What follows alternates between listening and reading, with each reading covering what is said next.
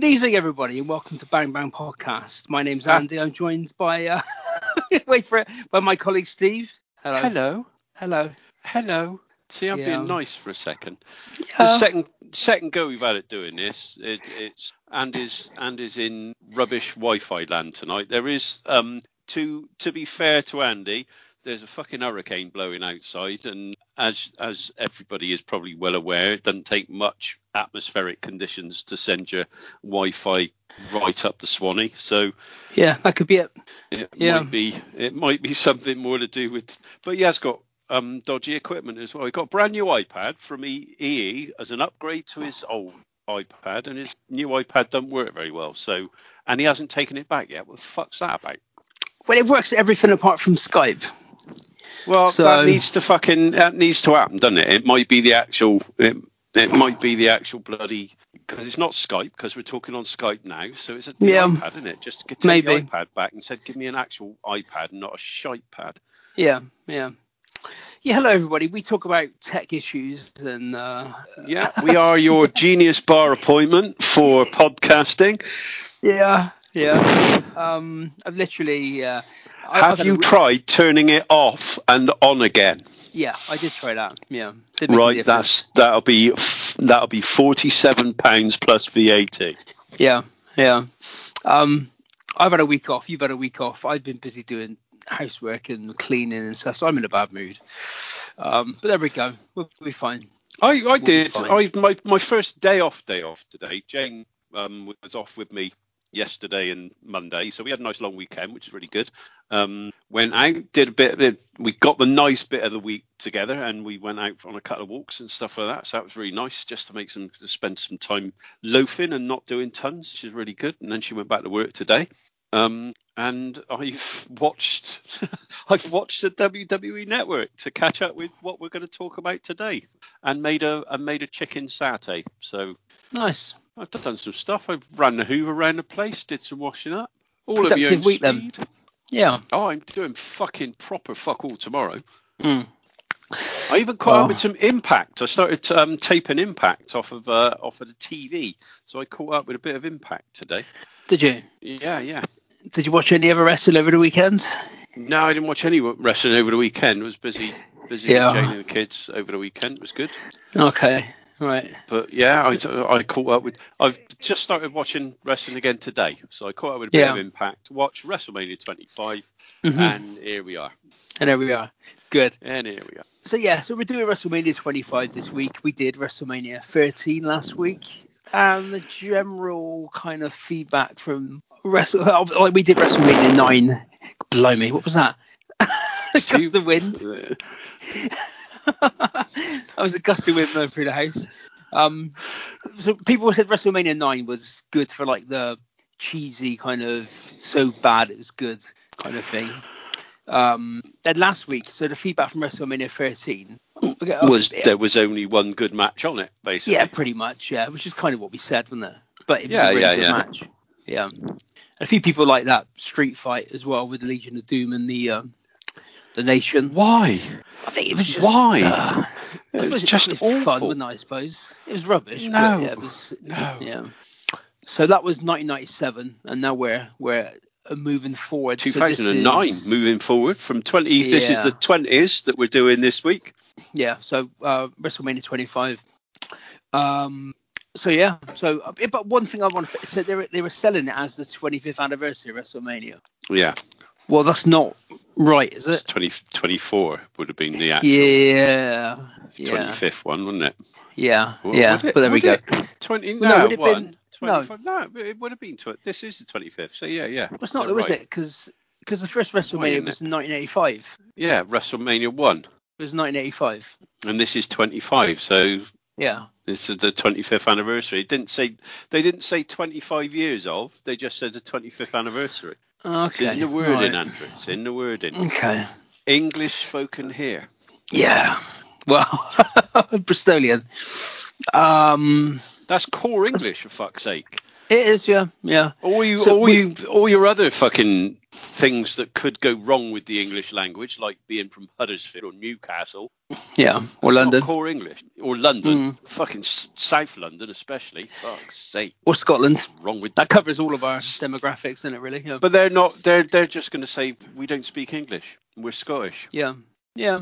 And they might have It's a point, because I can't understand a fucking word they're saying half the time anyway. No.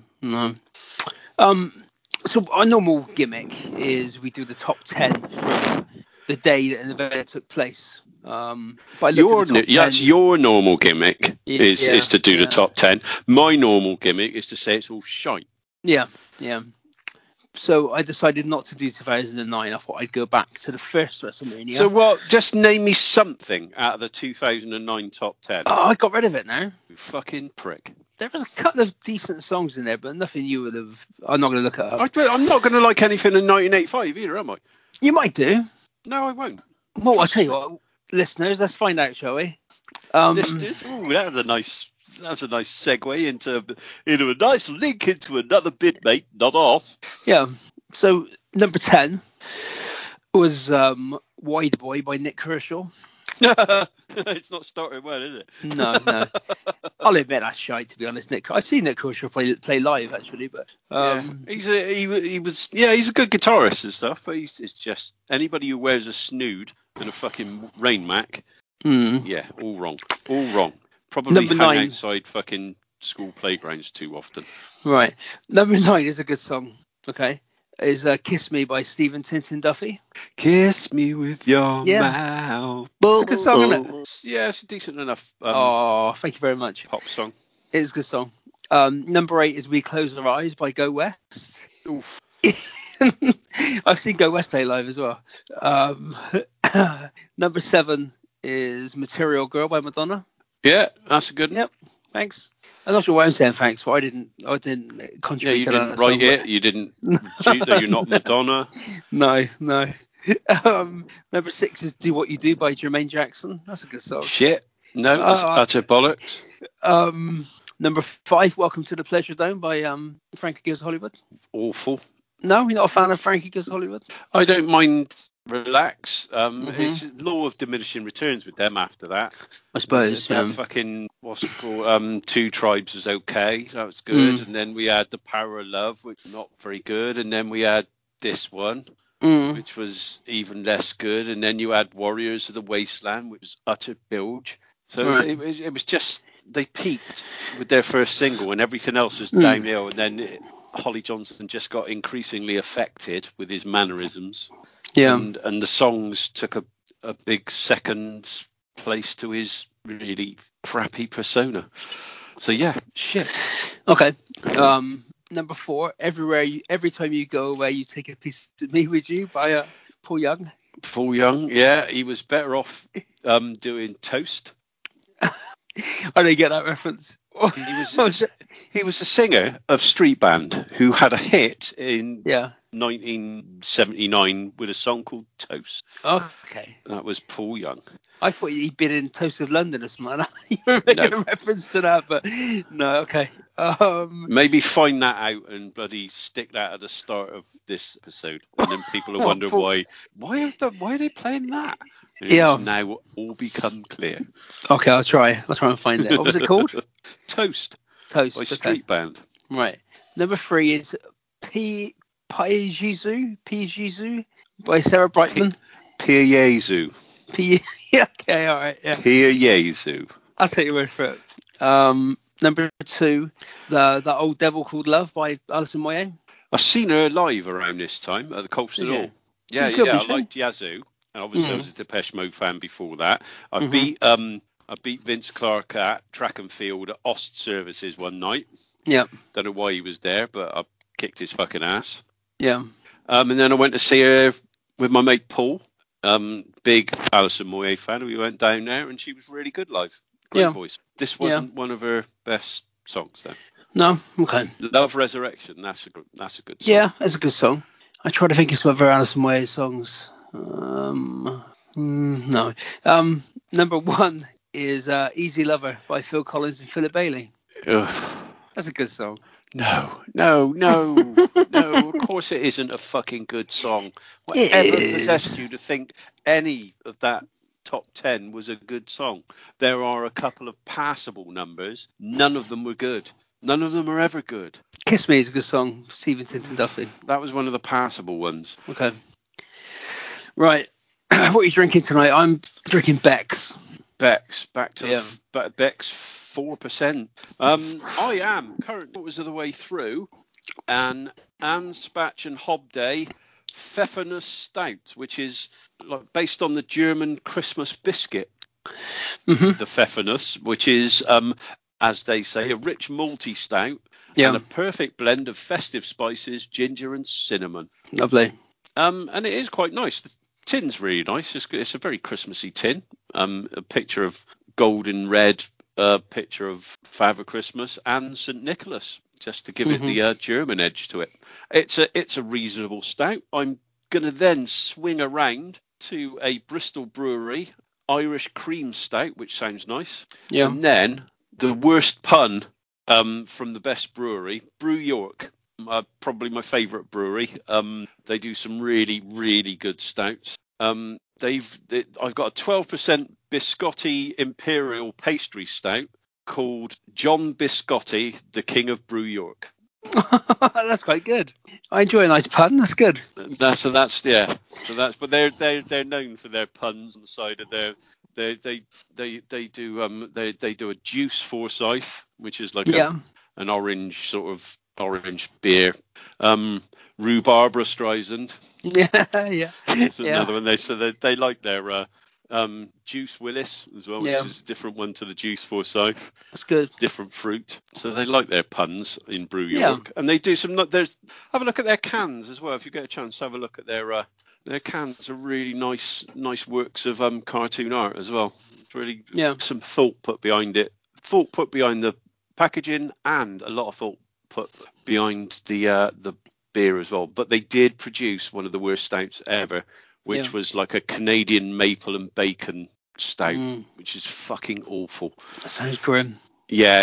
It didn't work as a stout for me. I like things like there's a chocolate chili and cherry stout that Brew York do that I'm going to be drinking at some point over the next couple of days.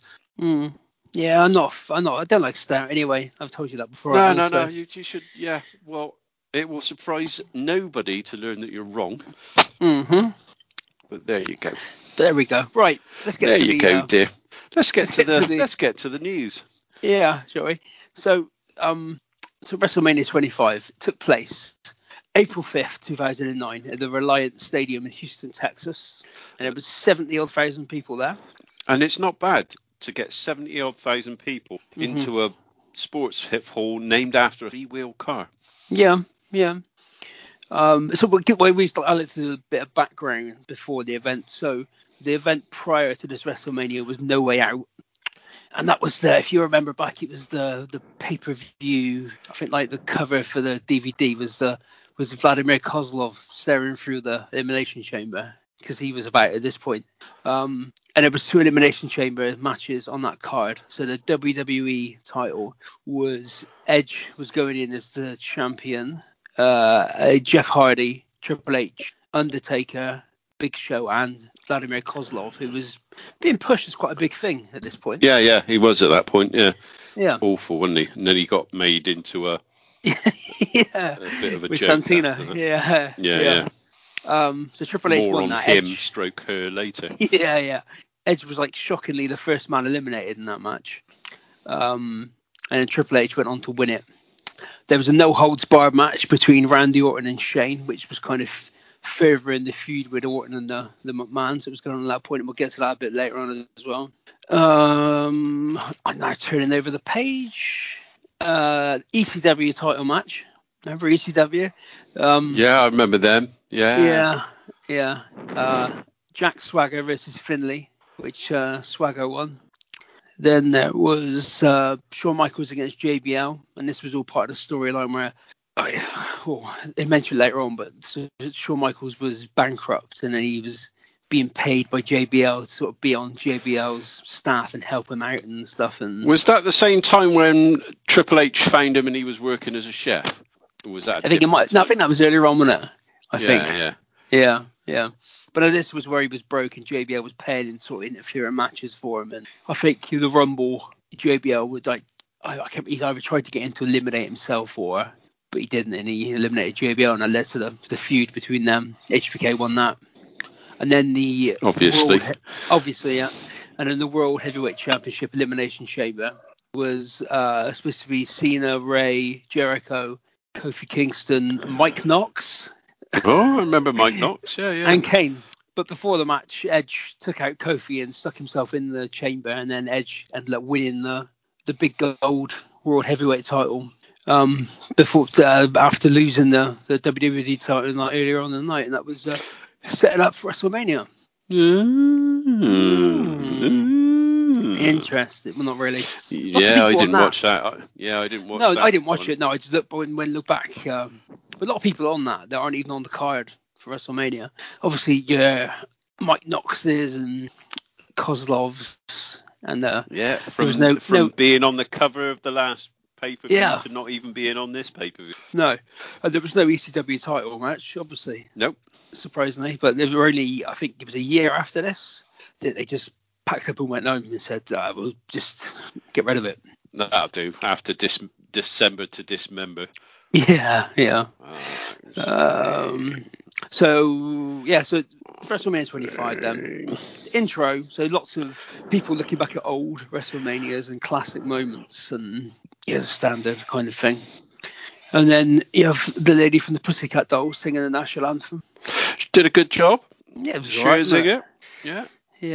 No histrionics really, just sang it in tune, cracked on. Yeah. And then we start off with the Money in the Bank match. As you do, that was the first match on the cup of before they turned it. I think they diluted it by giving it its own pay-per-view. I think it was good as the opening match at WrestleMania because it sort of furthered things it gave like a logical years worth of stuff going potentially up to the next one, which a couple of them have cashed it in on the last possible moment, and some of them have cashed it in straight away. Yeah, and those cash-ins are normally successful, aren't they? It's all the ones with a little bit of thought and storyline that they never ever. And then you have Otis, who had absolutely, why did you even win that? Yeah, and then that's booking so ludicrous it could have been the end of AEW Revolution. Well, we'll have a little chat about that later on because I watched. I paid 20 quid to watch that pay-per-view. So silly cunt. No. Is that on your fight account? It is on my fight account. Yeah, do you want to watch it? You got the login. I'm already in, mate. Oh yeah. I'm already in, mate. Yeah. I'll go and have a look from the little gifts that I've seen. It's just fucking. Yeah. You need to spend more than 20 quid of last year's Aldi fireworks. If you're going to really, if you're going to claim this is an extreme exploding ring barbed wire death match, fucking hurt yourself a little bit barbed wire cream puff match. Oh, I mean, shit. Well, it was shit. No. So yeah. It's called my opinion. It is your opinion. So don't tell me no, because I think it's shit. I'm not going to stop you from saying I really enjoyed it. You'd be wrong, but I'm not going to stop you saying it. I think, I mean, I don't know what that couldn't have been what they had planned, could it? No, of course it wasn't. That was like a fucking. I've had more dangerous moments lighting my own farts. But up until that point, I think, again, with the match and the way it was, if it was supposed to be like a massive explosion at the end and the ring was supposed to sort of collapse and all you don't have Roman candles going off and a slight puff of smoke. Something went wrong, and they tried to fucking make light of it. And if the WWF hyped all that and did that, honestly, I don't give a fuck about any wrestling promotion currently. I said don't accuse me of WWF bias. Mm-hmm. But if they did that and tried to we can try and make light of it, fucking Twitter would have nailed WWE's fucking backside to the wall for that. But no, there's a fucking bunch of apologists coming out. Oh, well, it didn't really spoil anything. Yeah, fucking, that was the whole fucking point of the match. Of course it spoiled it. Don't make out that it's not something that went wrong and then just say, oh, it didn't really matter. Oh, no, it didn't really go wrong. All they meant it. No, bollocks. Fuck off. Yeah, it Full did. of I mean, shit. it really. I didn't stay up and watch it live because I'm not a complete maniac. No, I wouldn't. No, we don't do that at all. We're grown-ups now. I know. That's what we got streaming services for. Yeah. But it's not we don't just have Sky Movies and we yeah. have to watch it and there's one fucking replay. Yeah. But we were kids. We watched it live back then. We don't. No. But I think the actual match told a reasonable story, and then obviously the end just made it look ridiculous, didn't it? But fuck. But right, it did. So, it just pissed on it, and it made Eddie Kingston's fucking that's what I felt sorry face for. turn. Yeah, it made him because I'm covering him just in case one of the sparklers gets on him. That ruined it because that would have been if poor Eddie. If the whole thing would have come down and gone into flames, it would have been like he's come down at the last minute to save his mate who's been feuding with, but he's always been his mate, and he's gone down to save him, and he's sort of thrown himself on top of him to save him, and then the whole thing goes up in flames, and then it would have been, well, that's a good, well thought out conclusion. But no, the fact that it was just a load of fucking badly written horse shit. Yeah.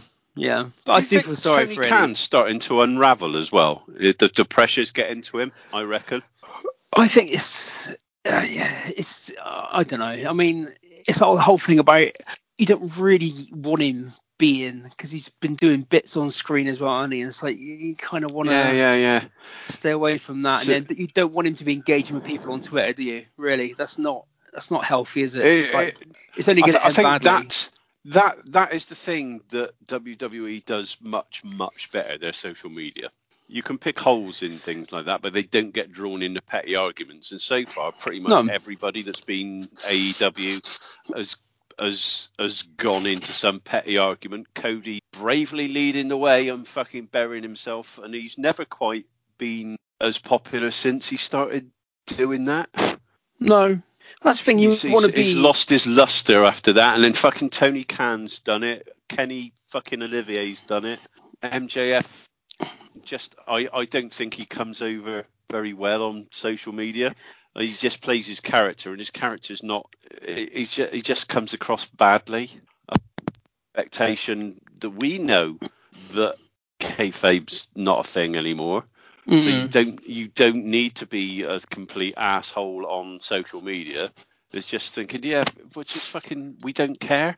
It's not real. Fucking give it a rest. But he just plays his character and just comes across like a twat, like he does in real life. I've really gone off MJF as a character. He's just a prick, and it's not a good prick that gets good heat. It's just a prick, and a prick's no fucking good to you at all. It's just shit. There are some good things about AEW. Yeah, there are some good things about AEW. They're getting less, but there's still some good things about AEW. I'm glad that Orange Cassidy has just sort of seemed to disappear. That gives me a lot of hope for the future, that prick's not involved in anything major. I feel they're really going down the same dead end route that WCW went down at the end, and they're just signing it's just a load of fucking, like TNA did, and that didn't go well for them, really.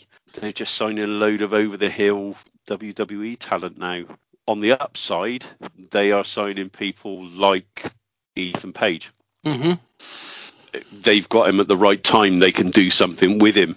They've kept the shitty heel persona that he plays well, but he does Twitter well. Mm-hmm. He is there saying, this is I play this thing. This is me. I'll do some tweets where I am a dickhead, but I'll post me family as well, and I'll post me as a human, and people relate to that more as a heel or a face, and he does it right, whereas MJF is just a prick. Yeah. And that's the wrong type of heat. I think he might just be a prick, to be honest. Yeah, I think you're more likely to be a prick than not be a prick. But Ethan Page comes across well as a believable character on screen and as quite a nice guy off screen. Yeah. I've got more time for people who do that, and he's a good wrestler as well. So yeah, there are some upsides to AEW. If they push him correctly, there's a lot of upsides to him. There's not much of a downside unless you absolutely fuck him up and don't do anything with him. But I think he's signed with the right company for him, definitely. Yeah. But I think you need to. So my issues with the other night. So I quite enjoyed a lot of it. I enjoyed I mean, you got my logins. You'll be able to watch it whenever you want. Yeah. But the cinematic thing was, I thought it was for cinematic things, which are getting a bit kind of like, you've seen too many of them now. They're all the kind of similar. Hopefully they'll go away when audiences return. Because this was a good one. To it for me. Yeah, I quite enjoyed this. It worked well with the people in it. Obviously, having Sting, you don't want Sting actually in a match in the ring, do you? Probably not now. No. He's better suited, like with the Undertaker with his last match with AJ Styles. It was kind of you don't want to see him have I think that'll go. I think that will be his last match. Yeah, and hopefully they'll do the right thing this year and they'll immediately get him into the Hall of Fame. Yeah. Because that'll be a nice epitaph. That'll be bang. That'll be everything the right way. Yeah, but that I think that worked well. I think, like you said, beside Ethan Page, he's a good young wrestler, so at the right time to sign him. But they've got a lot of people like that already, and it's like, well, what do you do with all these? And you just keep signing people all the time and adding more people, and it's like, well, there's a lot of people there who don't probably get enough time as it is, Like you'd like to see. I'd like to see Pac push as a serious singles wrestler, and him in Phoenix won they had like a tag team battle royal thing. They won that. But I'd like to see both those blokes being pushed into major singles angles because they're both like incredible wrestlers. And then you've got all the people in that sort of TNT ladder thing. You had Lance Archer and obviously Scorpio Sky won it, and Pentagon and all these guys, and they're all amazing wrestlers. And it's like, well, what do you... When you keep adding people to it as well, and you've got the kind of existing storylines going on, it's difficult to do stuff with all these people and keep it kind of coherent. But we'll see. And again, and the signing with Christian signing is like, well, they weren't doing They weren't doing anything with him in WWE, were they? And they'd never taken him seriously. No, but he was injured, wasn't he? I mean, but he's been. It was a bit fair. If he's going to get a load of money out of it, then fair play to him. But they won't use him very much, and I don't think the Big Show's a good signing. I mean, he's just always has been a bit of a fucking lummox, hasn't he? So if he's not going to wrestle, no. Hopefully, but is Christian going to wrestle? Is that? I think for a short period, I definitely brought him in to do anything else. See, I don't think that does AEW any good. Well, if it's for like a year, but then again, in that year, you could be pushing. Okay, you just signed a bloke. You could push it into a mid card, high level thing straight away. Just a job to people. Well, no, what I'm saying they're not. In the end, they're not treating him any better than the fucking WWE have treated him. Yeah, no, I mean, he's now blown Hall of Fame fucking chances because he would have been in. Molly Holly got in this year. Yeah, I also get about Christian would have definitely been in, wouldn't he? Yeah. And a British Bulldog. Beautiful. Yeah. Right, that'll do then. That's our No, I might want to go on for another 45 minutes. Well, you said we're going to be finished by 9:30. Well, I'll be finished by my rant from 9:30. We'll have to do WrestleMania 27, 25, 27, whatever it is. Yeah. We'll do, yeah. Yeah. So, right, going back to 10 minutes ago, when you said about the Money in the Bank, I think, obviously, when they started doing 2 Money in the Bank, so they had the World Heavyweight title and the WWF title, then that kind of warranted it being on its own separate pay-per-view. But when it was just one, then, but that used to be I used to look forward to that pay-per-view because it'd be interesting. When it was the Money in the Bank pay-per-view, you had two, kind of you didn't really know who was going to win either of the two ladder matches, did you? It was always kind of up in the air a little bit, and a lot of time it was blokes that were that year that when it was Punk and Cena at Money in the Bank. I think like Christian won it, and no, it's not maybe not Christian, but Daniel Bryan won one. I can't remember when the other one, but it was all fairly kind of popular, like new winners. So, but yeah, like you said about Money in the Bank this year, they just fucking they give it to Otis, and he did nothing with it, and they give it to the Miz, and they used that he held it for one day after he cashed in, just to get it off Drew and give it to Lashley. I like the fact that Bobby Lashley is the champ now. Yeah, that was nicely done. But it's taken them 15 years to sort of book him correctly. But they got there in the end. In the end, yeah. And have an MVP with him who shows up in this. But yeah, right. So come on. So the Money in the Bank. So CM Punk comes out first. Now he won the Money in Bank the previous year. And then he had a kind of a. Have you watched? You must have watched the documentary at some point. The one on the network, the CM Punk, best in the world. But they kind of blew it. I think he cashed in on Batista, I think, that year, and he held it for like a couple of months and they booked him like horrendously, pretty much, and he was losing all the time, and eventually I think they just took it off him and give it to Orton, like on a pay-per-view. He was injured and he couldn't compete, that kind of thing. So they screwed it up that first time he had it. Mark Henry with Tony Atlas. Yeah. They hadn't quite figured out how to book him correctly yet. But they got there in the end, didn't they? Yeah, they got there in the end with him as well, yeah. He was in ECW at that point. MVP, he was US champ. They sort of got it right with him for a while, didn't they? When he came in. When he first came in. United States. He had a good run, didn't he, as the United States champ? Yeah, but this was a couple of years down the line, I think, and he was not. This was like when he was a face. He was, not so good. Finlay I never saw the point in him having a run at anything. It was pretty much just to get Hornswoggle. So they just thought, well, we can't have him as Vince McMahon's illegitimate son. That don't make any fucking sense at all. So this run makes a bit of sense. We'll put him with Finlay, and Finlay will turn out to be his dad, because that makes more sense. The Irish with the leprechaun. Well, you know that story about apparently that when he did that whole storyline, that it was going to be Kennedy, it was going to be Vince's illegitimate son. Yeah, and they switched the fucking Hornswoggle. It's like, well, we'll just sack the whole thing off basically, and we'll give it a Hornswoggle. But it always surprised me because Finlay was 51 at this point. Well, he fucking. Yeah, I know. Yeah, he looks 51. Yeah. He looks 51 to be fair, but he was always booked. He's a fucking pretty good strong wrestler.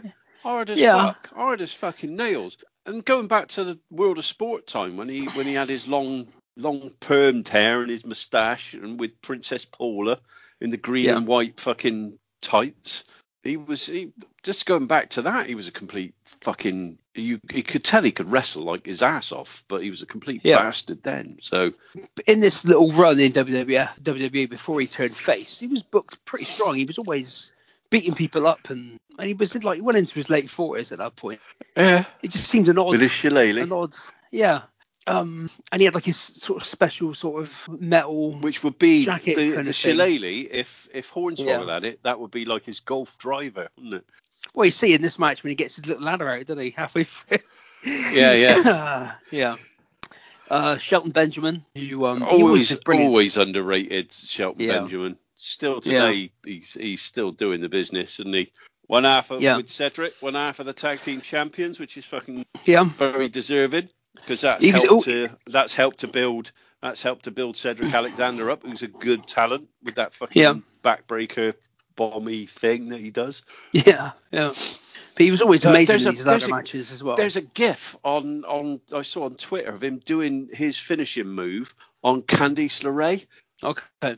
Fucking bump from hell that she fucking gives as well. Fair play to her. She must be made of fucking rubber. The bump that she'd give after that sort of suplex into a backbreaker on the knees. She fucking bumped about 8 feet in the air after that. It was just fucking incredible. Well, she wrestled a lot of men, didn't she? in the old Yeah, days. well, Apparently. that was the thing. That's why Jim Cornette hates her, because of the Right. mixed wrestling stuff. That's Okay. the main reason that he hates her is because of all that stuff. And it's not real. Yeah, Jim, we fucking know that, you fucking prick. But I've got a new mission. Yeah. Now I'm back on Twitter. Oh yeah. See how quickly I can get him to block me this time. Well, I may have to be more direct. There's a couple of people who blocked us, I've realised, or blocked me. Who's that? I'm not gonna give them the air of publicity on this show. Well, this is Uncle Dan one of them? No, he's switched his account. He's gone to because I noticed that he's gone to a new account. No, he got rid of his excellence of yeah. He's got a new account. Yeah, he follows procrastination. Us. Right, that's cool, because I just wondered where he went. But I told you there's two wrestlers who blocked us. I told you the story before. No, go for it. So Vader Scott. I like Vader Scott. He's brilliant. And who's a bloke? Mike Speedball Bailey. Are you aware of these people? Obviously I know of them, but yeah, I have had no interaction with them and don't give a fuck about them. So no, well, I think I'd interacted with Vader Scott a couple of times, and then she put a tweet about she was making sprouts or something like that, and then I replied with like a gif of somebody like smelling farts or like spraying the fart smells away. Yeah. And I didn't think nothing else of it. I didn't think nothing else of it. And then I don't know what I went to look at something and realised that I couldn't view her tweets and that she'd blocked us. And he blocked us. He blocked us as well. So are they going out with each other? Yeah, they are. Yeah. Yeah, well, aren't you? But, if you're listening to this, Vida or Speedball, fucking grow up, you fucking children. They're both really good. If you're gonna cook sprouts, you're gonna expect a fucking fart gif. Yeah. Especially on Twitter. Fucking grow up, you fuckers. Yeah. Block me. You are cunts. No. So where do we get to? Shelton Benjamin. Who we like? Kofi King, he hasn't blocked us. Kofi Kingston comes out, and Kofi is still from Jamaica at this point. Yeah, from Ghana. Not from Ghana. Do you see that? He's wearing his baggy trousers as well. Yeah, at this point. He's wearing his green, black and gold gear, aren't they? Christian, literally is it's not ironic, but so he just come back about a couple of months earlier to ECW, where he obviously been in TNA for all that time. Was Christian Cage had a reasonable run as world champion? Yeah. And it prompted Vince into actually, right, he's had the ECW championship, he's had the tag team championship, he's had the Intercontinental championships. I don't think it was quite then. It was a little bit after that, wasn't it? A few years later, that he finally got a little run. That was the last. I think that was the last WWE moment that I actually popped properly for, when Christian won the world championship. He lost it about 4 seconds later, didn't he? But yeah, he beat Orton. I really popped for that. That was really good. I was like, yes, properly, yes. I think the last time I did that for the WWE thing was when Eddie Guerrero beat Brock Lesnar. That was fucking great. It's still one of the things that sends a shiver down my spine now. You just weren't expecting it, were you? No.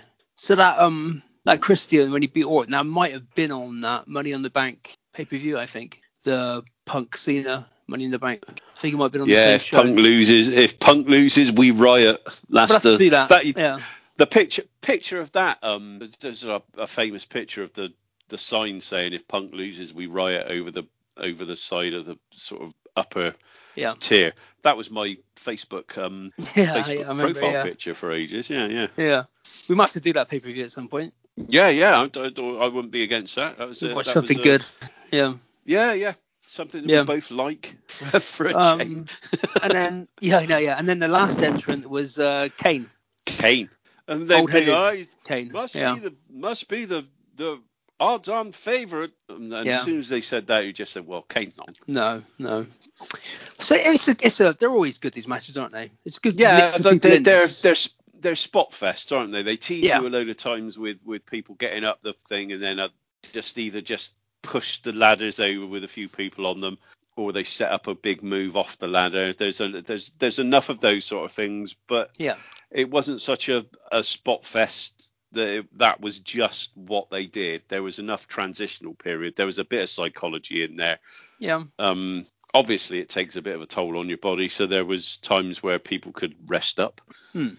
So when you've got 8 people in it, you can do, can't you? You can have like a little 5-minute break. Yeah, you can have matches within matches. You take a big move, and then 2 other people follow the storyline, and you get a chance to fucking just go, oh man, that fucking hurt. I'm gonna lie here for 5 minutes. Fucking hell. And then one of the refs on the outside will give me a nudge when I got to get back in. Yeah. Fuck it, that really hurt. And we said so that. There was, but yeah, one of the I can remember watching it and being slightly disappointed that Punk won again. That's strange, wasn't it? It was like, I really wanted fucking Shelton Benjamin to win, or Christian. Yeah. One of those, because you always have a couple of favourites going into these things. So much as I love CM Punk, and I was very happy that he answered one of our tweets. He obviously sees one of our tweets. He sees our tweets. He doesn't follow us, does he? No, but he had like a Q&A thing. And I know the kind of stuff. Well, I've got a similar taste in films as he has. Well, he's a John Carpenter fan as well. You are. Yeah, I'm a massive John Carpenter fan. But I said to him, how cool was... one of my top five movies of all time is fucking The Thing. That's just such a good film. Oh, yeah. I went to a... But They Live is very underrated, so... Yeah. In Bristol, they do Bristol Bad Film Club. They're part of Bristol Uni. And they used to put on events. And they did a John Carpenter triple bill a couple of years ago. Nice. I went to that. So what was on the triple bill then? Well, I think They Live, obviously.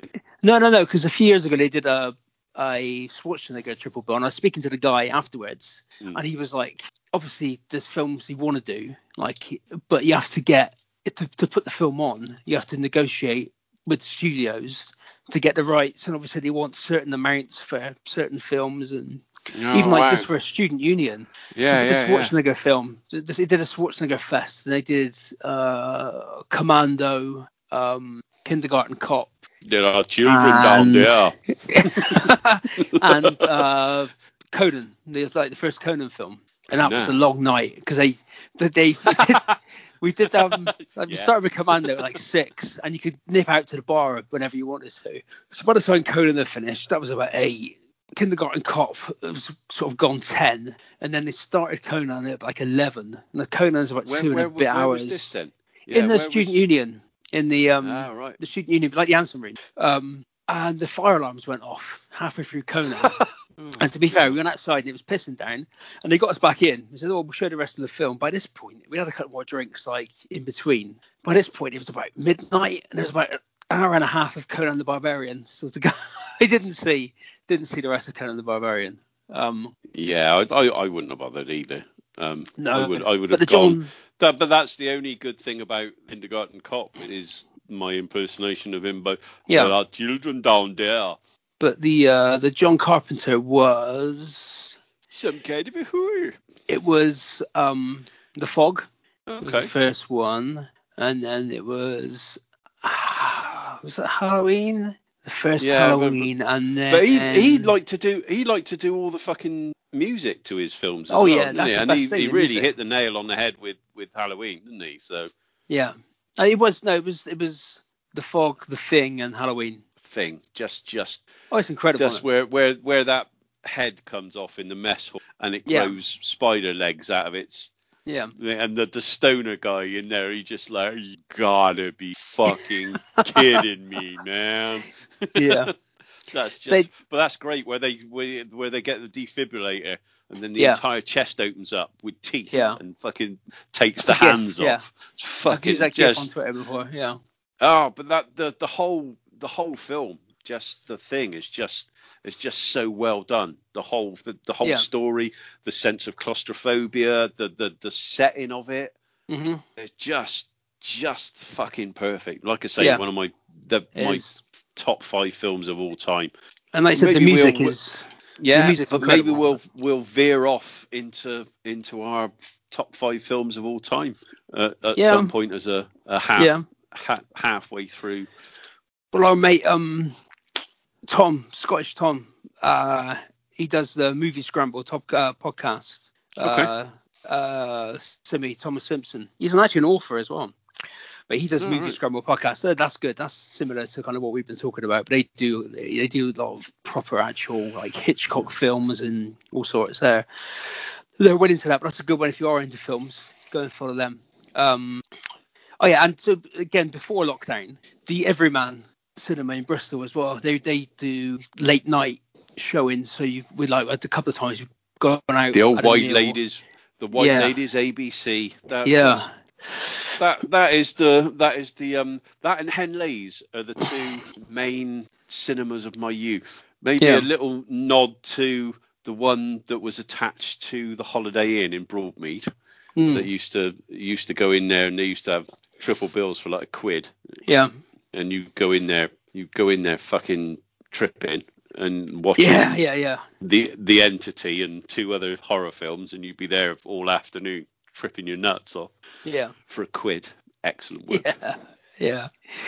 I can remember I've watched Tron at Henley's Cinema as well. I just dropped 2 tabs of acid before I did that as well, and watched Tron just as I was coming up. That was a fucking amazing experience. Shit film, but just watching it was just like, oh man, fuck. And that was it for the rest of the night stroke trip. Everything was like Tron, going home. Jesus. Yeah. No, I didn't see Jesus. That was about one time I didn't. That night. There was one time I was tripping when I lived in a squat in St Michael's Park, where I ended up beating up a poster of David Essex. I think I might have mentioned that before, actually. I'm not sure you have, but yeah, I quite like David Essex. I don't mind David Essex, but this is around the time when he was in that shit comedy series where he played a lock keeper. Yeah. And he was like, what was that called? Oh, it was called Utter Bollocks. On the Riverbank or something like that. Let me just have a look. David Essex. The Tales of the Riverbank. No, I think you got it wrong there. That's Hammy the hamster. But yeah, he had like a he always had like a neckerchief on, didn't he, or something? David Essex. Yeah, the white shirt and the fucking he was always the bloody waistcoat and a bandana around the neck off to one. Yeah, it was awful. Hold Me Close is a good song, isn't it? And Rock On as well. Yeah, I can't. Rock On's a great song. Rock On is a good song, yeah. Can't not rock on. What was it called? That he was in EastEnders as well, wasn't he? Was he? Well, yeah, God. Only briefly. Good. The River, it was called. The River. You just got that sitcom, up on the River. Yeah. And in the DVD cover, he's wearing a neckerchief. So do you know? He looks pretty cool. Just for Millwall Chris as well. Yeah. 2009's Hall of Fame had the Funk Brothers, had Cowboy Bill Watts. Yeah, I was going to do that later on.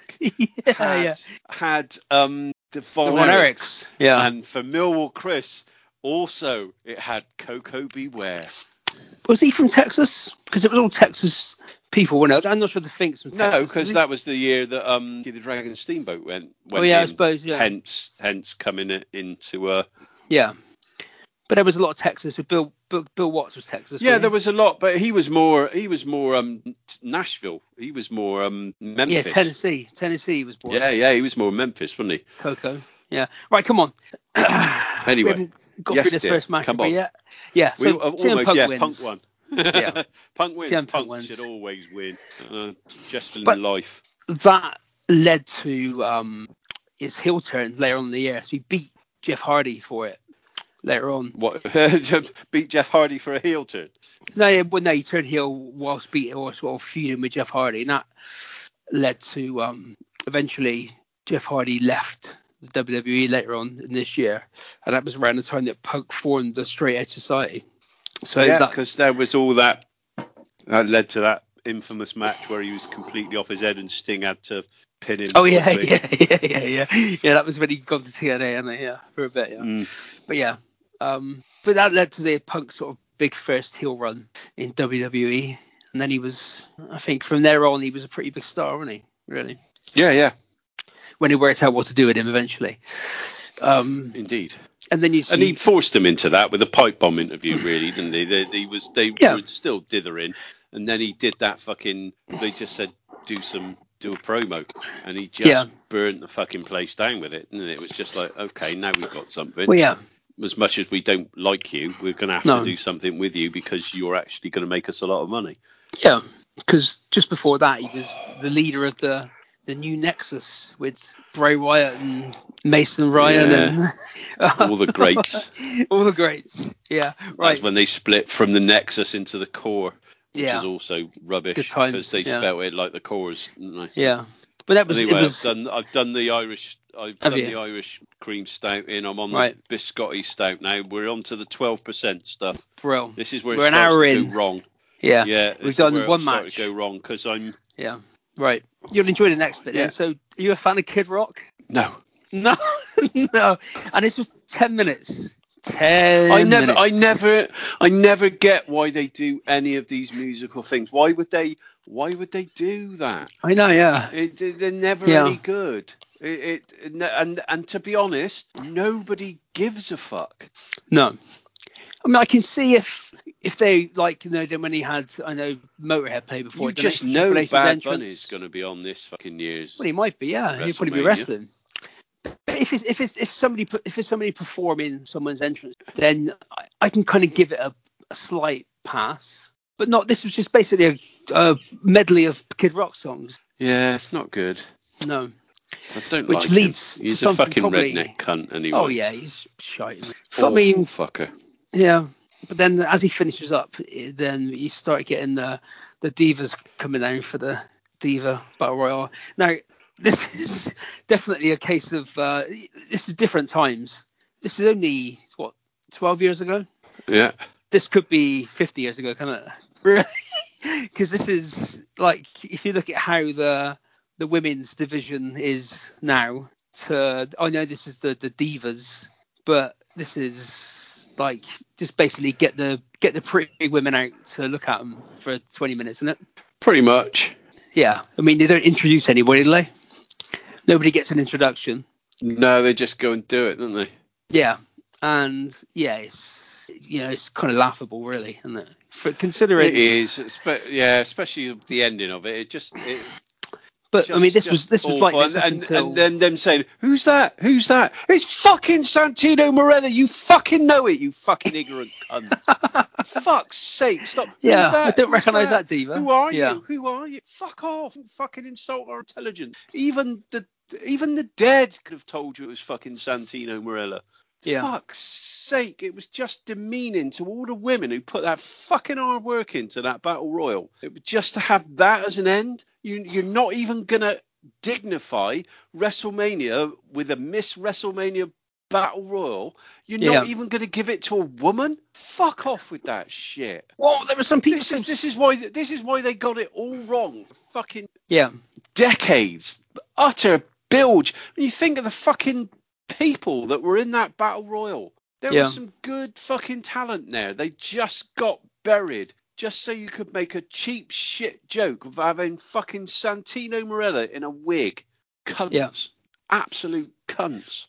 But that's what it was though for years, wasn't it? It was the women were there to, when he changed it to divas, it was they were there, we're only maybe 4 or 5 years post like Brian Pantis stuff, aren't we? And that kind of thing. Oh, God. It's just fucking awful, mate. Awful. Yeah. And it was an insult to every woman that came down to the ring for that battle royal. Yeah. Yeah. Because Sonny was in there. Well, yeah, I didn't realise that. They mentioned, she was Sonny. off her head by that point, wasn't she? Bless her. Yeah. Oh, that fucking biscotti stout is fucking awesome. Is it? Oh, Brew York, fucking send me a crate, you cunts. Yeah. So Santino wins it, which is Santino in a dress and dressed up like a woman. That's gorgeous. Different times. 12% of goodness. Yes. Anyway. And that wouldn't improve. To be fair, that's the only thing that when NXT started, that was the only time things improved, really, wasn't it? Because through NXT you had I think the sort of start of when women actually started getting taken seriously. You had the four horsewomen, didn't you? That was the era of them when started getting and Paige taken before seriously. them. And that Paige, she came in, and I always liked AJ as a wrestler. She wasn't a particularly good wrestler, but she was an interesting character. Yeah, she was a good character, and she played everything well. And I'm not knocking AJ either, but it was that era where they actually thought we might have to take the women seriously because they're the people who are fucking wrestling at the moment. They're the people that are actually out wrestling the guys at this point. And to a certain extent, that's still true now. Well, yeah, I mean, especially on the main roster. Yeah, the good matches tend to be with the women involved. Yeah, I mean, this year, if you look at WrestleMania, probably Bianca Belair and Sasha Banks should headline one of the nights, I'd say. Yeah, it should be a fucking that's a good match. As much as I don't like Bianca Belair's character. Yeah, it's for the right reasons that I don't like her character because she's portraying a shitty, she must be a arrogant, face, spoilt hero, but she's now a face, yeah. Yeah, I'm gonna say, yeah. But she made me dislike her for the right reasons. Yeah. And I think she did it that well. I still don't like her. No.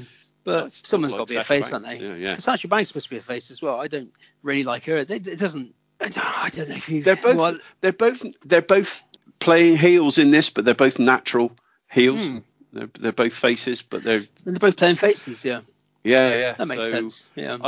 But to be honest, that means they can get away with a lot of natural heel shit that they're good at because they're both people are shouting for them for the same reasons, isn't it? So they can both get away with, don't they? They can both get away with heel stuff if they want to, which is a good thing about a heel versus which is a good thing about a heel versus heel match or a face versus face match. Anything goes, really, doesn't it? Yeah. So there's the potential for a really, really solid match there because they can both wrestle. There's no getting away from that. Like you said, and they're both good characters. So they're both good characters. I think the crowd will cheer for both of them as well. It'll be 50-50. Yeah. So they can do what they want. I do too. Yeah. Next match then. Wow. So. Well, you say wow. So the backstory behind this then. So this was obviously Mickey Rourke had done the film The Wrestler, hadn't he? Have you seen that? Yeah, I have. Great film. Yeah, it's a good film. And the plan originally was Vince had contacted Mickey Rourke to get Mickey Rourke to wrestle at WrestleMania.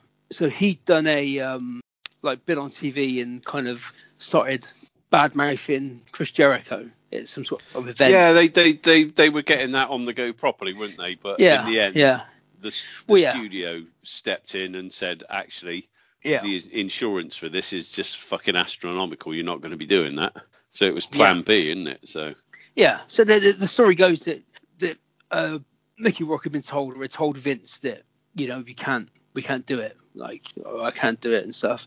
But the story that hadn't got back to Jericho. So Jericho went on TV and started slagging off Mickey Rourke, thinking, this is part of the angle. This is just going to build to the match at WrestleMania.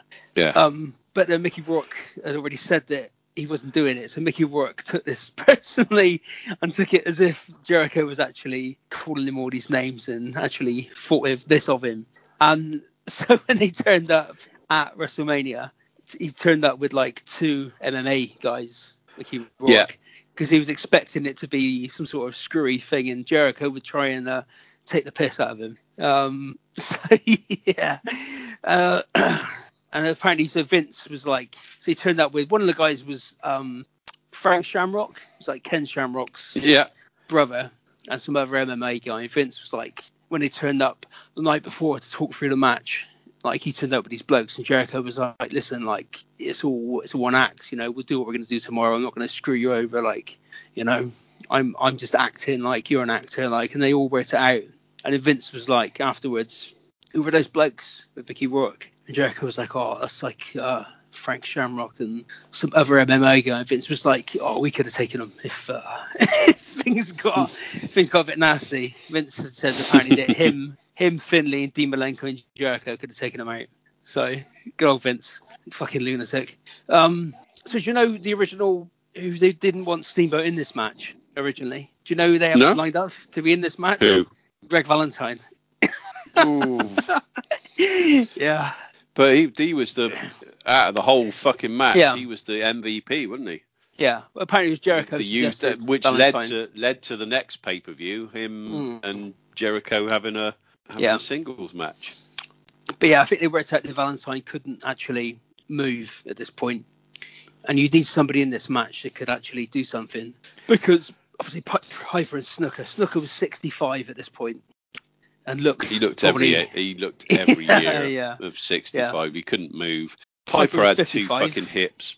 Yeah, well, he had 2 hip replacements, 2 knee replacements by that point, so he was pretty immobile. But Piper being Piper, he made up for it in other ways.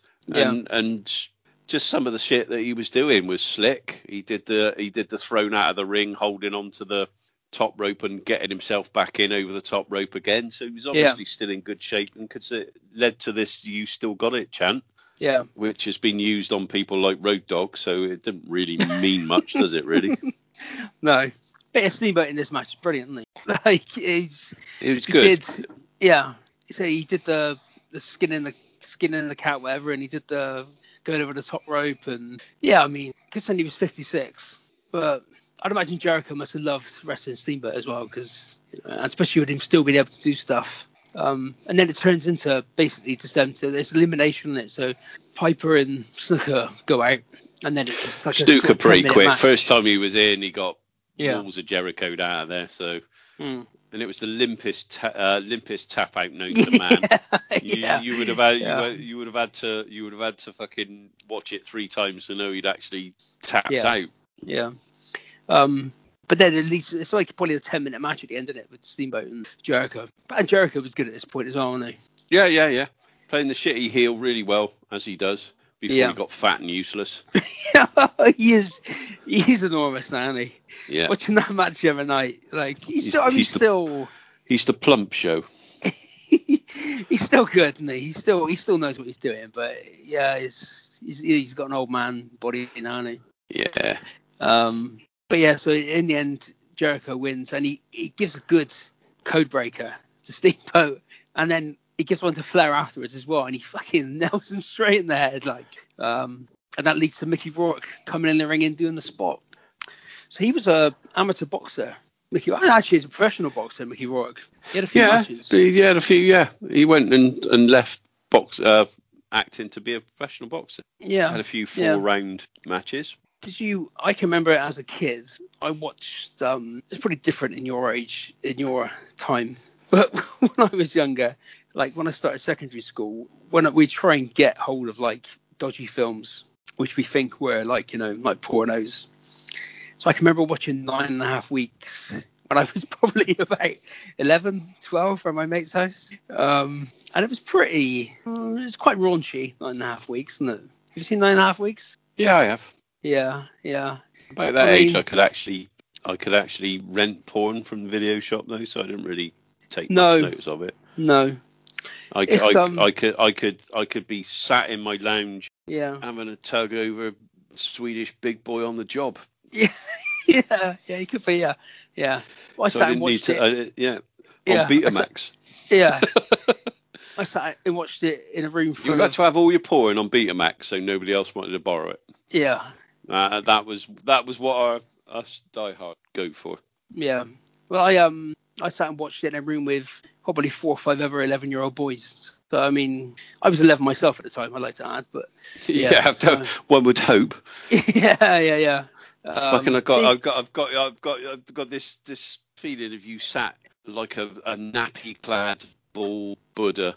Yeah. With 11-year-olds around you. It's not a savoury image to bring. No, it's not. No. Mickey Rourke gets in and smacks putting out there for Jericho. people to Thanks either very love much. or Cheers. hate. No problem, mate. Anytime. Yeah. Cheers. I watched a lot of, like, my old man was very much, if we got a film on the weekend which you've rented out, then you're going to watch it as well. So I watched like Nightmare on Elm Street when that came out. I was probably 6, 7. All these really graphic horror films the old man showed me at a really young age. Lord Bob, bless him. I think it might have affected me as I've got older. Yeah. That was good. I can remember. This is back way before that, when I was about 6 or 7. I was into my horror films then. And my dad, we didn't have video players weren't a thing then. It was. Yeah. This is. I know for most of you, it's hard to believe there was ever a time before streaming, let alone fucking going back to a thing when actually fucking videos weren't even a thing. It was before the Ferguson Video Star, and the first video shop was but a twinkle in somebody's eye. This is Twankle. Right back, twankle even, right back in the day. And my dad, because he knew I was banging to his horror film, had one on. It was, I think it was Twins of Evil. A vampire film with Peter Cushing as Van Helsing, played that character in there, but the two main vampires were twin women, the Matheson sisters. That was if I remember correctly. And the last 5 minutes of it, he timed it and then put a cassette player in front of the telly and just pressed play and record, and recorded on cassette the last 45 minutes of this horror film for me. And I must have been about 6 as well, so we're looking we're looking at the early 70s. Yeah.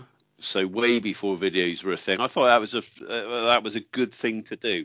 Yeah. And I can remember being round at me aunties, Auntie Marion and Uncle Jack, who lived on Lodge Causeway. Yeah. In Fish Ponds in Bristol. They all went out with me Uncle Mick. They all went out with me Nan, and everybody, they went out for a beer and went out on a late one, and they didn't get back till gone 1. And on the TV that time was Plague of the Zombies by the Hammer horror film, and we watched that, me and my sister, round Auntie Marion and Uncle Jack's house, and they got back from some sort of social club thing at like gone 1. That's fucking the scariest thing I've ever watched. And I watched that back. I bought a box set of Hammer horror DVDs from Virgin years later, and I still got it now, to be honest. But I've got the Plague of the Zombies, and I thought I could fucking watch that. That was fucking absolutely terrified me when I was young, and I watched it back, and it was like, this is not what I. This is bollock. Yeah. But at the time, I must have been like 6, 7. It's fucking absolutely petrified me. It's fucking brilliant. Yeah. Love it. So I think parents in general, they're just, we'll let the kids watch whatever. All this high moral standards that everybody said, my dad was a Puritan. We would come from a long line of Oliver Cromwell. No, they let you watch what they wanted to. Your horror films. And we when we were kids, I don't know if this is the same for you, but like Friday and Saturday, it was like sort of you'd sit down and watch whatever on the telly, and then by about 8 o'clock onward, you didn't want to move. You didn't move in the corner. You didn't say anything in the corner, because you had the belief that if you didn't move or make a sound, your parents would forget you were there. And they wouldn't send you to bed.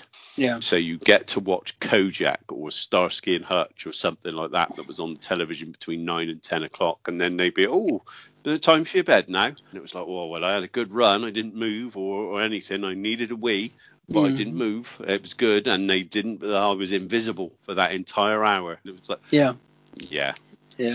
I hate to break it to you kids, but you're not invisible. My girls do that now. If they come down, like a few weeks ago, Alice come down at like 9 o'clock, and I was watching the darts, and she come up, she sat next to me, and she's like intently watching the darts. I'm like, what were you doing? She's like, I like this, Daddy. Like, literally any other time I try and put it on, you'd be like, what's this? I can't watch this. Because she sneaked downstairs, it was like she's quite happy to sit and watch the darts with me for an hour, pretending to be really interested in the darts. But yeah. I remember when I was a kid, my old man, I watched American Werewolf in London, probably great film. In around that time that came out. I noticed you put a GIF up in the week of American Werewolf in London. Yeah. And there's a scene, when they're in the tube station and you can hear like the howl, and there's a guy in the tube station on his own, and he ends up like, they don't actually show the wolf, but he sort of looks around and he can see something chasing him, so he starts running, and they end up on the escalator going up, and you just see him like screaming as the thing's coming towards him. Well, is that Angel Islington tube? It might be, yeah. Yeah. But around that time, I used to when I was living I used to go to my old man's on the weekend. And his wife had a couple of sons, and they'd get the train from Burnham back down to Bristol like late on a Friday night. So the old man would go and pick them up. So I used to go with the old man, and we'd be around Temple Meads at like 10 o'clock on a Friday night with nobody there. Yeah. I'd be absolutely fucking bricking it because I seen American Werewolf in London. And I'd be like, it looks exactly the same, like a deserted train station in the night. Brilliant fucking American Werewolf in London. There were some great films around that time, weren't there? Oh yeah, amazing. Yeah. Oh, we're turning into a horror film podcast. Yeah. No bad thing about that either, is there? No, not at all. No. Right. So next match. Match 2. Yeah. Matt and Jeff Hardy. So I forgot this match even took place, to be honest. Yeah, it was sort of just, it wasn't very well done, the whole feud, was it, with Matt and Jeff? And it was sort of forgotten about quite quickly because Jeff fucked off, didn't he? Yeah, well, later on this year he was gone, yeah. So what the premise of the feud was, so Jeff was the champion, and at the Rumble, Matt turned against him. So in the sort of previous months, there had been a few accidents. Not sure if some of these are probably real, actually. Like, so there was car accidents, which I don't think that was put on, and there was a thing where pyro went wrong. I think that was put on, but there was a storyline where I think Jeff Hardy, I think this actually happened in real life, where his house got burnt down and his dog died. Yeah. Like, in reality, in real life, that happened. But they kind of worked that into the storyline.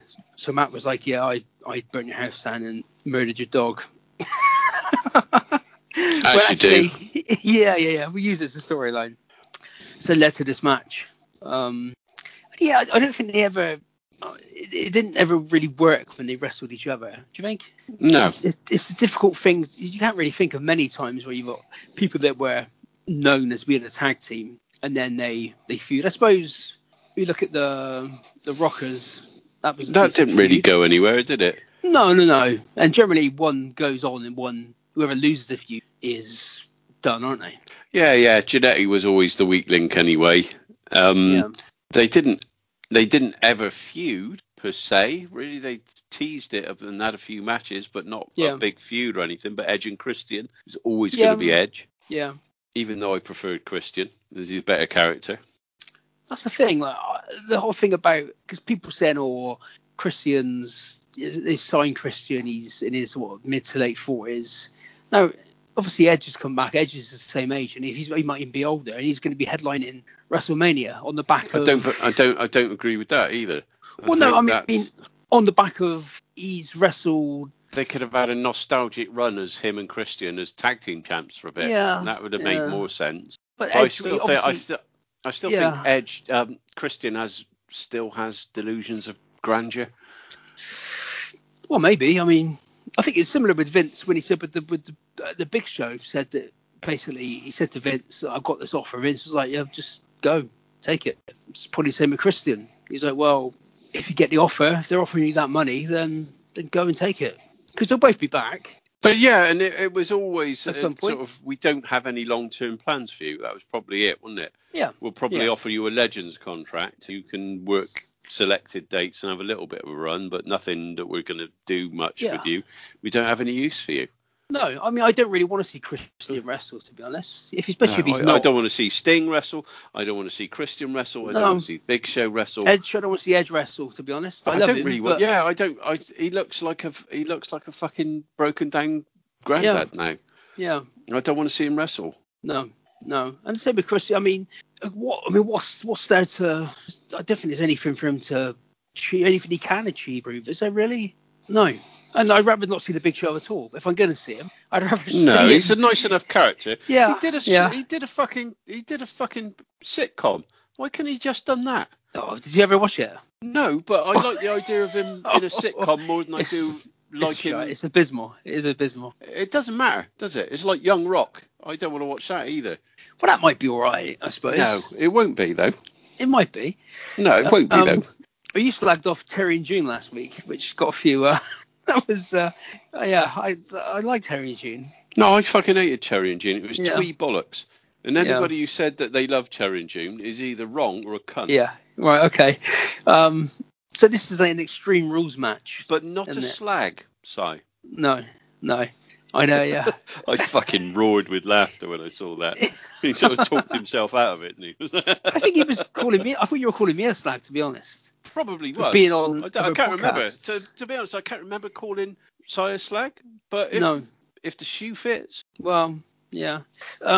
Yeah, so this is the thing is you get a bit of an overkill with these guys because you've seen these do a lot of extreme spots before, like Jeff Hardy. Like I'd never really got. I think his best time for me was when he had that feud before he was like a major single star. When everybody goes back to that match with the Undertaker and that ladder match was on Raw, I think, and that was kind of his big match. And then I never really felt convinced by him as a singles star. And yeah, I mean. But it's a reasonable match, isn't it? You know. Yeah. Although what did annoy me was this is an Extreme Rules match, and the ref was like making people break for people having their foot on the ropes, kind of thing. yeah. Yeah. I mean, to be fair, in theory, he could get an axe and chop his fucking leg off, couldn't he? Yeah, it's an Extreme Rules match, isn't it? Yeah, but no, you got rope breaks in Extreme Rules match. Got a rope break. Yeah, he didn't take the fucking dustbin off his head when he hit with a fucking pickaxe handle. But he got a break for he made him, got a break for the ropes. Hey, So Matt Hardy won, surprisingly. Matt Hardy won this match. But give you the clue that who was signing when both of their contracts are up. Well, Really? But to be fair, Jeff went on and won the world title not long after this. Only for a short time, after but that, isn't it? So yeah, but he had demons, I think, at that point. He's always had demons, hasn't he? Yeah, he will continue to have demons. He likes drugs. There's a nice sign on the way out of the Owen Coyle is God sign. I saw that. That was quite good. Now. It's 2009. When we're off air, yeah. I've got an update about an ex-City manager that you need to hear that I can't say on air. Oh, really? What, a hospital related? I know, yeah, because Kate's obviously been in hospital as well. So yeah. Yeah. I'll see if our correlate. Okay, we'll do that off air. So you go backstage then to Orton, who's looking mean backstage with his little mates, Cody and Ted. Tiny mates. Yeah. And then we get JBL versus Rey Mysterio. Yeah. So this is his last ever match. It was his last ever match. Yeah.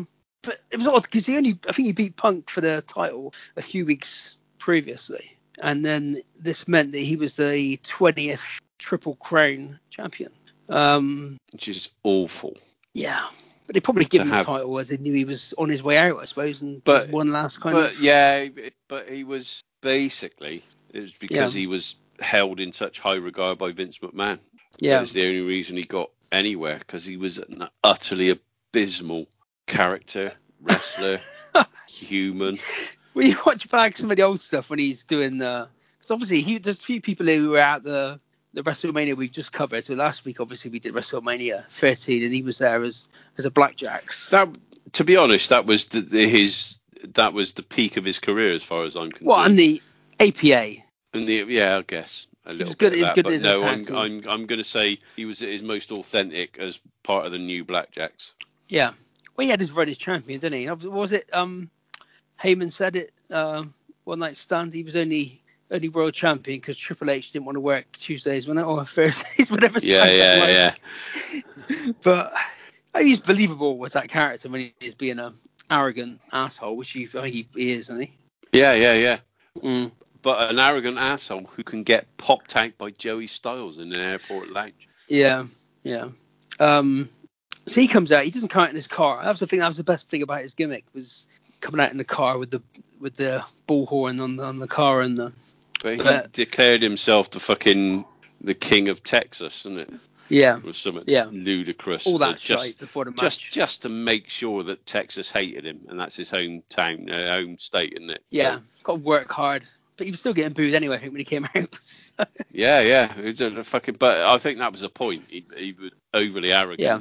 I'm the king of Texas. Yeah. Just to make sure that even in his home state he was going to get booed. Because for his entire WWE run, I fucking hated Rey Mysterio. Just awful. He's absolute shite. I fucking hated him, and I hate his son. I hate his neighbours. I hate everybody who lives on the same street as him. I fucking hate him. Rubbish. What a fucking overrated cunt. In a way, we don't want to be controversial, but he probably, if Eddie Guerrero wouldn't have died, he probably would never have been a world champion, would he? No. Which is sad. Sad thing to say, isn't it? But I think I would have much rather seen Goldust as a fucking world champion. But I mean, he was good back in the day, but no, he's still going WCW stuff and ECW, just give it a rest, mate. A fucking rest. But he's had about 50 knee surgeries. He's still going, and he comes out dressed like the Joker. Is it? I mean, it's like a Mr. Punch crossed with the Joker. This is rubbish. He was good when he dressed up as Spider-Man or fucking Captain America. I could fucking those things I could dig. He didn't even believe in that fucking mask because he ditched the green bit. Yeah. And basically, it was if you took that, if you were English and you were watching that, all you would be thinking is, why is JBL wrestling Ed the Duck? Well, I'm not sure when The Dark Knight came out. That was the Joker Batman, wasn't it? I think. Yeah, Dark I'm Knight aware. Rises. Yeah. But he just looked like fucking, and probably Ed the Duck was bigger. Yeah. But that's all that first thing that I saw that, I was like, why is he wrestling Ed the Duck? But he's always come out and done like these weird sort of gimmicks, hasn't he? But Daredevil was another good. Yeah. Daredevil was another good thing, but that was just it was an episode. It turned into an episode of BBC at that point. Yeah, if he'd have come out with Philip Schofield, he could have. That would have been amazing. I'd have been cheering for him at that point if he came out with the scope. Yeah, you can't not cheer the scope. No. Yeah. So what? This is like a 50-second match, isn't it? So JBL attacks before the match starts. It was just to get it. I don't think he held the Intercontinental Championship for very long either, did he? So no, it seemed like it was maybe JBL said this time knackered, and it's like, well, we'll give you bobbins. We'll let you go out. Bloody bobbins, mate. We'll let you go out at WrestleMania in Texas, and then you can retire there, which was nice of Vince, I suppose, isn't it? Yeah, but nobody gave a fuck. No. So I looked at the clock now. There was 2 hours and 10 minutes left, and there's 3 matches. We can get rid of that in about fucking 20 minutes, mate. Don't worry about it. I know, yeah. But I was looking. They're all shit. There doesn't seem like there's much of the show gone, and there's an hour. There's like 2 hours to go. So next. So did you like this match? No. You didn't like this match? Shawn Michaels and Undertaker. Oh yeah. I thought we were still talking about fucking Ed the Duck versus. No, I moved on. So Rey Mysterio wins. Yeah, in like it's a great match. It's a fucking great match. Yeah. So they showed the whole build up was good. The entrances were good. I like the dark and light, good and bad sort of. Yeah. Him coming down from on high, dressed all in white. Like I say, he could have had a good match with anybody really, Shawn Michaels, even at that point. But the fact that it was the Undertaker, and the Undertaker could still go at this point. I never got the fucking him sticking his tongue out like he did at the end of the match. That was just silly. He just looked like a cunt at that point. Well, we tend to spend a lot of time. We tend to, like last week, we slagged off Shawn Michaels quite a lot, but that was because at that time he was a massive cunt, basically, wasn't he? Yeah. But he sort of redeemed himself by this point, and he the year before was Ric Flair. Yeah. And that was a great match. One of the iconic moments in wrestling history was "I'm sorry, I love you." It's just because it was. Yeah. But he'd sort of redeemed himself by that point. A decade had gone past, and he'd come out of being a cunt into being somebody who was prepared to give back to the business. Okay, and this is the year after was his retirement, wasn't it? Yeah, the second match with The Undertaker, wasn't it? So they had that match. It was great, full of fucking twists and turns and close calls and kicks out of finishers and things like that. It was a great match. They both sold for each other. They both gave of each other. Yeah. It was a really, really well thought out match. The ending sequence was great. Yeah, but this is the first match. Really strong. I can remember. I don't know whether I stayed up and watched this. This is one of the ones I actually stayed up and watched live. Yeah. So yeah. But you didn't see this kind of. You see matches now in WWE NXT where people do multiple finishers and people kick out of them, and eventually it takes like 3 or 4 finishers to actually beat someone. This is one of the first times I actually noticed this, like on the main roster of people. Like, you'd have matches, but if someone hit their finisher, it would generally be it, or someone would kick out and then the other bloke would hit their finisher and then he'd win. Whereas this was one of the first matches I remember on like the main WWE of people hitting like multiple finishers and it kind of going on and on and on. So they kicked out of one of each other's finishers. Yeah. Which up to today's things, when you're hitting 3 or 4 of your finishers, and it's like, it's not a finisher if you're not finishing them, is it? You've got to think of someone that might actually finish somebody. But the bar is raised over the years, isn't it? There was a day when fucking figure 4 leg lock was a finisher, when a DDT was a finisher, when a pile driver was a finisher. Yeah. You could hit 5 or 6 fucking power drivers now, and they just pop back up like fucking Hulk after one. So yeah. I mean, it helped in this match where the Undertaker's got probably 3 or 4 different finishers, hasn't he? So he's got a choke slam. Yeah. You got Hell's Gate, the fucking choke slam. Hell's Gate. Yeah. So, but yeah, and I remember at the time, you're generally shocked. And Shawn Michaels had a number of finishes as well. He had the super kick. He had the elbow drop. Super kick. He had the super kick. And yeah. Well, do you see there's like a famous spot in this match where Undertaker dives outside, and I think it's he hits. It was Jimmy Snuka's son. And he almost he misses him, doesn't he? Yeah, he's supposed to catch him, basically. He wasn't in the right spot for him, and I think I don't think the Undertaker was none too happy post match. No. They probably got fired pretty much. Pretty much, yeah. Yeah. But he was supposed to catch him when he on that leap, and I think Michael had him in the way. Job. Yeah, and he missed it. But yeah, I mean, I think everybody's seen this match. He's probably listened to this podcast, haven't they? So, but it's nuts, and it is good because I don't particularly like. I mean, this is probably I was never a big fan of the Undertaker and Triple H matches, because it was. I think kind of by that point, after he'd beaten Shawn Michaels, it was like they're not going to give it to fucking Triple H. That would be too much, wouldn't it? If Triple H broke the streak, it would be like, So you kind of always knew, even when it was it the Hell in the Cell where it was Undertaker and Triple H was in there and Shawn Michaels was in there, and it was like they're going to give the streak to Triple H. So this is kind of what the last time it was not. Believed that he could beat him, but it was amazing. I didn't ever believe that Shawn Michaels would win.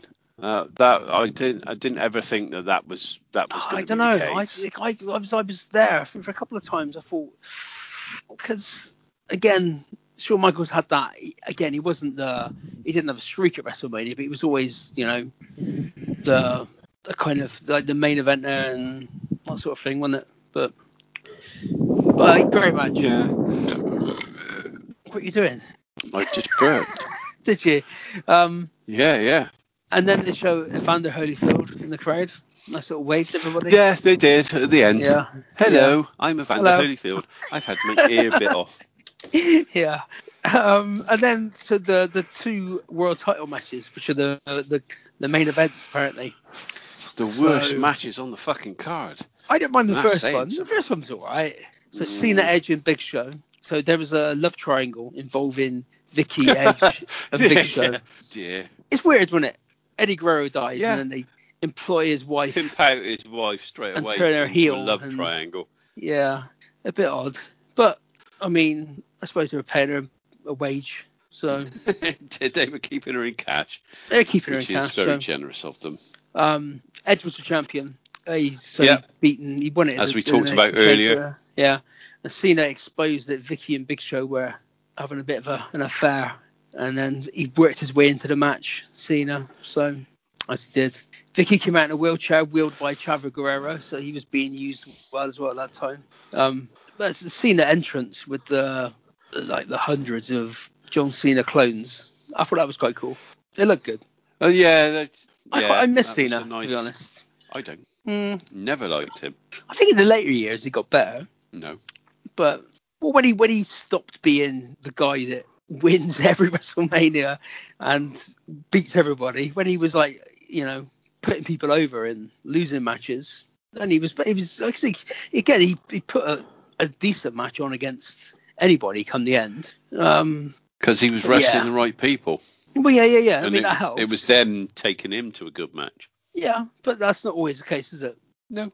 Not everybody can put on a match with literally anybody, but yeah. So I thought Big Show looked good, and this is why he looks like. Again, he was never really. We talk a lot about people being booked shitly. I mean, he was never really booked as a proper monster, was he? No. Only for very short periods. Like, it could have been. Maybe he should have stuck around for a few more years. They might have got him right eventually, but. Well, they gave him the power of the punch, wasn't it? But. Yeah, but they didn't even do that right, did they? He's like fucking 7 foot tall and like twice the size of everybody. Why does he need a knockout punch? Yeah. Cena got booed, of course, as Cena did. But he won the title.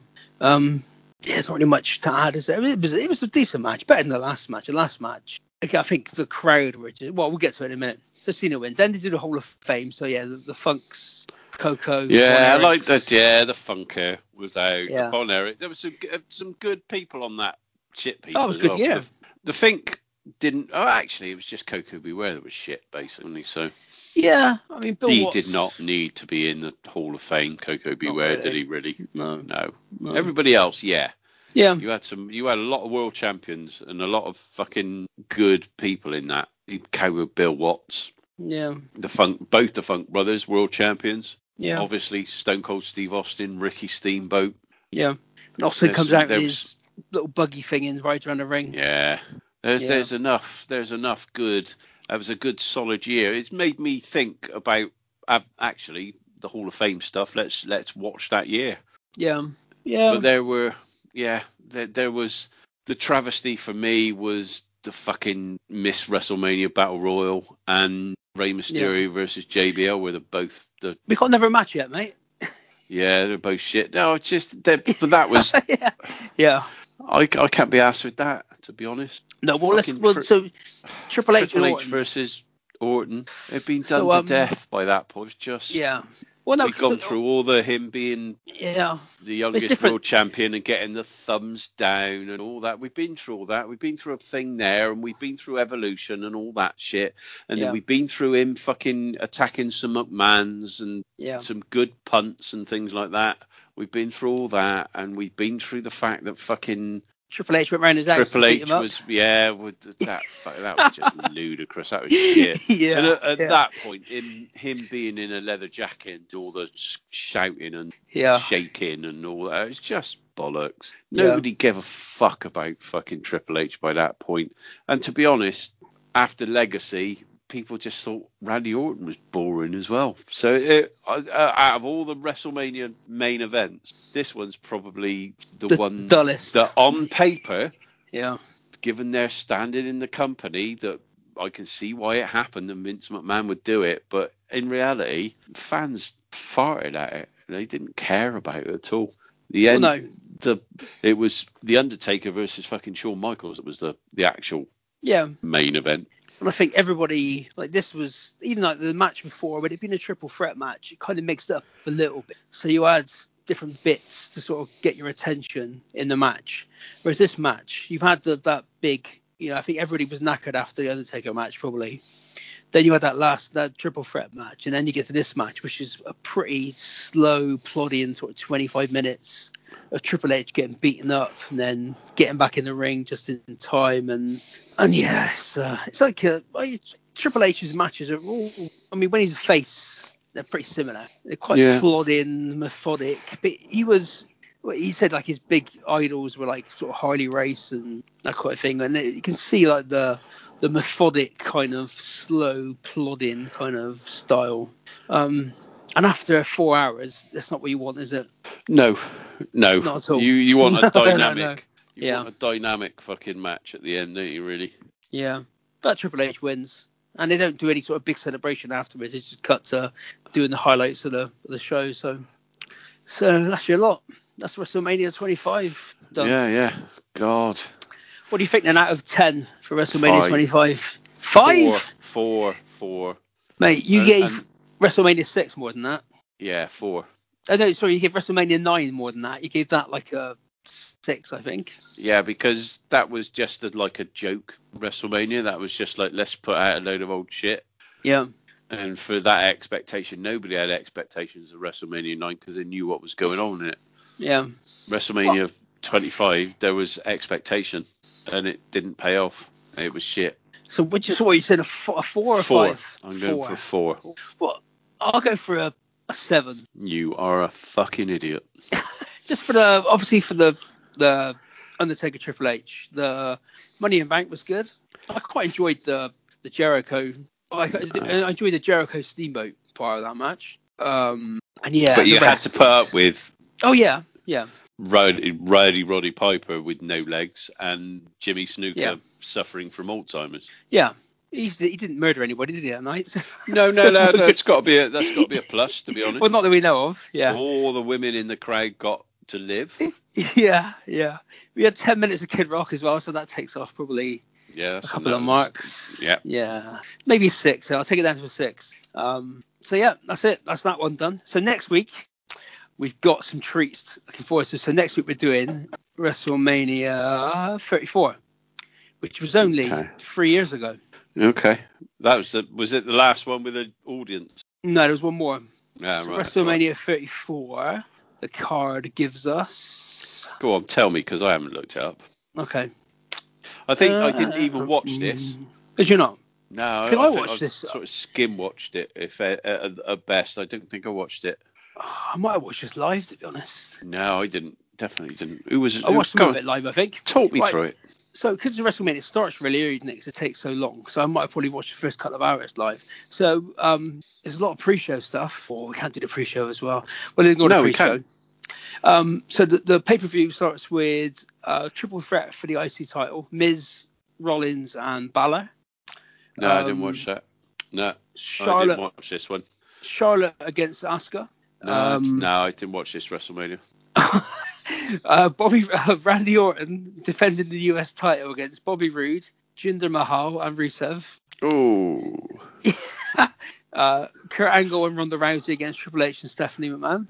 Actually, I did watch this. Yeah. Yeah, I think I watched some bits then. Yeah, that was a good match. Usos versus New Day versus the Bludgeon Brothers. Yeah, possibly. There was a little thing with Cena and Undertaker.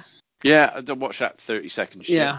Daniel Bryan and Shane McMahon. Daniel Bryan's comeback match against Kevin Owens and Sami Zayn. Yeah. Alexa Bliss versus Nia Jax. Okay.